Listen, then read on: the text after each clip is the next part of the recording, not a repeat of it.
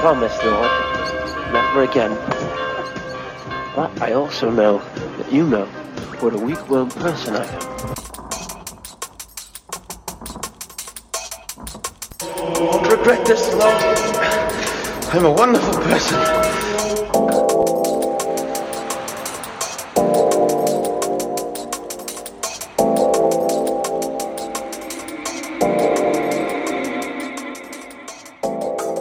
Psalm 16. Protect me, O God, for I take refuge in you. I have said to the Lord, you are my Lord, my good above all other. All my delight is in the godly that are in the land, upon those who are noble among the people. But those who run after other gods shall have their troubles multiplied. I will not pour out drink offerings to such gods, never take their names upon my lips. O Lord, you are my portion and my cup. It is you who uphold my lot. My boundaries enclose a pleasant land. Indeed, I have a rich inheritance. I will bless the Lord who gives me counsel. My heart teaches me night after night. I have set the Lord always before me. Because God is at my right hand, I shall not be shaken. My heart therefore is glad, and my spirit rejoices. My body also shall rest in hope. For you will not abandon me to the grave, nor let your Holy One see the pit. You will show me the path of life. In your presence there is fullness of joy, and in your right hand are pleasures forevermore. Amen.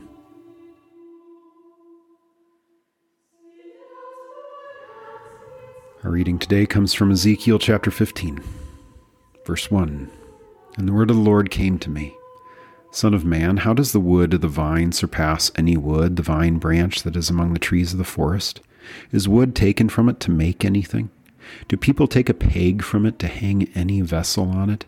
Behold, it is given to the fire for fuel. When the fire has consumed both ends of it and the middle of it is charred, is it useful for anything? Behold, when it was whole, it was used for nothing. How much less, when the fire has consumed it and it is charred, can it be used for anything? Therefore, thus says the Lord God, like the wood of the vine among the trees of the forest, which I have given to the fire for fuel, so have I given up the inhabitants of Jerusalem. I will set my face against them. Though they escape from the fire shall yet consume them, and you will know that I am the Lord when I set my face against them. And I will make the land desolate because they have acted faithlessly, declares the Lord God.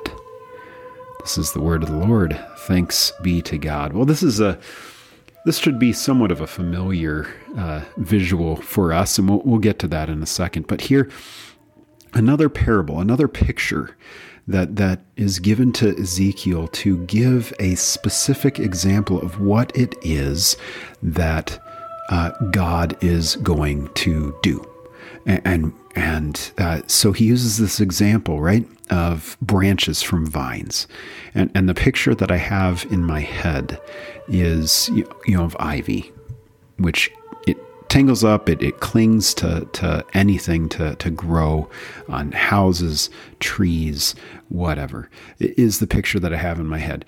Can you build a house from a branch of ivy? No, you can't. You could maybe make a basket or a hat. I was thinking about that. Can you really not make anything from the branch of a vine? And it depends on what kind of vine or branch we're talking about. If it's a more solid type of branch from a vine, something that's not malleable, that's not able to be contorted into some other shape to make a basket or a hat or something, like a bag, something like that, then no, you can't do anything with it, can you? And I'm assuming that's the picture, that's the wording that God is going for here. But the reality is you can't do anything with it, and that's the point that God is making here of what is going to be coming to Jerusalem. It's almost as though he's having to preach and reassure to Ezekiel again, to say, this is what I'm going to do. And it's a brutal picture, right? The first three verses are basically laying out, well, what do we use those branches for? What are they used for? And then he answers it in verse 4. It's given for fire. It's given to be burned. And even then when it's burned, right? If a little branch, it lasts for a moment. It's maybe uses kindling to get a fire going, but it's not going to last all night. It is going to burn out in a moment. And here he says, well, when it's burned to both ends and it's charred in the middle, is it good for anything? No. It wasn't worth much to begin with at the start, and now it's even more worthless, right? And that's what he says in verse 5. Verse 4 what is it for? It's to be burned. Verse 5, it was useless before it burned. It is even more useless now, is what God is saying. Behold, when it was whole, it was used for nothing. How much less when the fire has consumed it and it is charred, can it ever be used for anything? And then he says, therefore, thus says the Lord, like the wood of the vine among the trees of the forest, which I have given to the fire for fuel, so have I given up the inhabitants of Jerusalem. Which is a brutal word for God to be speaking, basically saying that the inhabitants of the chosen city are useless. That's brutal, right? You don't want to be hearing that from God. I don't want to be hearing from God that I'm useless. I want to be useful for God. Don't you want to be useful for God? And yet there is that fear, right, of being useless. Therefore, thus says the Lord God, like the wood of the vine among the trees of the forest, which I have given for fuel for fire, so have I given up the inhabitants of Jerusalem, and I will set my face against them. We've talked about this before. This has been a picture that we've had throughout these chapters of Ezekiel. God setting his face, turning his face against Jerusalem. It's sort of in Luke, in which Jesus is said to have set his face to go to Jerusalem. He's purposeful. He has a single intention. He's not going to be distracted turning to one side or the other. The same thing here for God. He is not to be distracted. He's not going to be bought off. He is planning this destruction that is going to come. Though they escape from the fire shall yet consume them. And you will know that I am the Lord. We hear that phrase again, right? We've heard this whole time. You will know that I am the Lord. It's as though the book of Ezekiel is about, you need to know the Lord. You need to come to a knowledge of the Lord. When I set my face against them, you're going to know the Lord. As though God is going to be working. God is going to be acting. And I will make the land desolate because they have acted faithlessly, declares the Lord God. That's a brutal statement there too. They have been faithless to me. So I will remove the land of the promise that they have trusted in.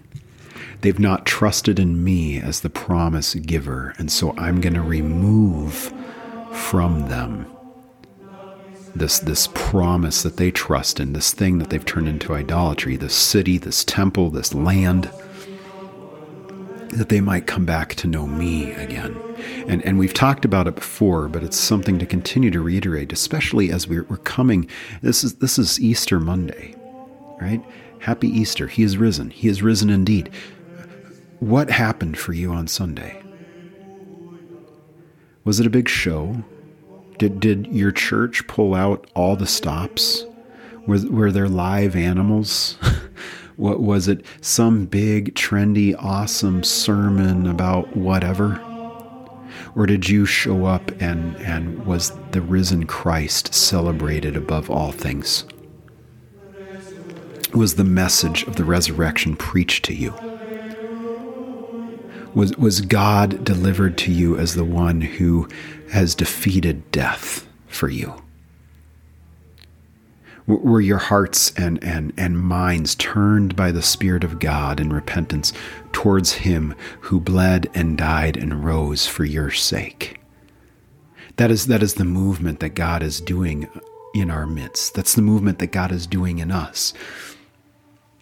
And he will remove those things that get in the way of that message, that get in the way of himself, the things that we put on a pedestal to try and make more and much of than what it is that should be made much of, which is Jesus Christ, suffering and dying for you, rising, emptying the tomb for you, defeating death for you. Well, as I said, you can't help but read this chapter in Ezekiel and not think of another chapter 15. Another chapter 15, and in John chapter 15, right? I am the true vine, and my Father is the vine grower. He removes every branch in me that bears no fruit. Every branch that bears fruit he prunes to make it bear more fruit. You've already been cleansed by the word that I have spoken to you. Abide in me as I abide in you. Just as the branch cannot bear fruit by itself unless it abides in the vine, neither can you unless you abide in me. I am the vine, you are the branches. Those who abide in me and I in them bear much fruit, because apart from me you can do nothing. Whoever does not abide in me is thrown away like a branch and withers. Such branches are gathered, thrown into the fire, and burned. If you abide in me and my words abide in you, ask for whatever you wish, and it will be done for you. My Father is glorified by this, that you bear much fruit and become my disciples. There's this call, church, right? That we can take from both Ezekiel 15 and John 15, of this calling to abide in him, to dwell in him, to have our home in him, not in some other things, not in some other allegiances, not in politics, political parties, local community activism, or whatever the case may be. Not whatever that we try to add to Jesus to make him more palatable, nor what we try to turn into Jesus that is not. Instead, we want to cling to Christ. We want to make him our own, and him to make us his own. We do not want to be thrown into the fire and burned because we're useless, because we have tried to detach ourselves from the vine. Instead, we want him to come and do his work among us, to, yes, prune us, which can hurt, to remove those things that get in the way. But instead, we want him to help us abide in him, to cling to him, to be nourished by him, to live only by him. That's the working of God in our midst. The problem that we have in Ezekiel 15 is we have a group of people who've turned their backs on God and decided that they know better, who felt as though God has abandoned them, when all God is doing this work to prune them, to remove from them the things that have gotten in the way of him being their God. Blessed church, Christ has risen for you, to take you as his own particular people, to buy you as his own particular possession, and to make you his own. Cling to him, abide in him, bear fruit of repentance and faith in him. Feel the Spirit convicting you today of any form of idolatry that you have in your life. Allow those things to be pruned, to be stripped away, and allow him to give you life and to cling to you as you cling to him, being nourished by the vine and the roots that are Jesus Christ and God our Father in heaven. May that be the way that it is, because apart from him, we have nothing, and we can do nothing.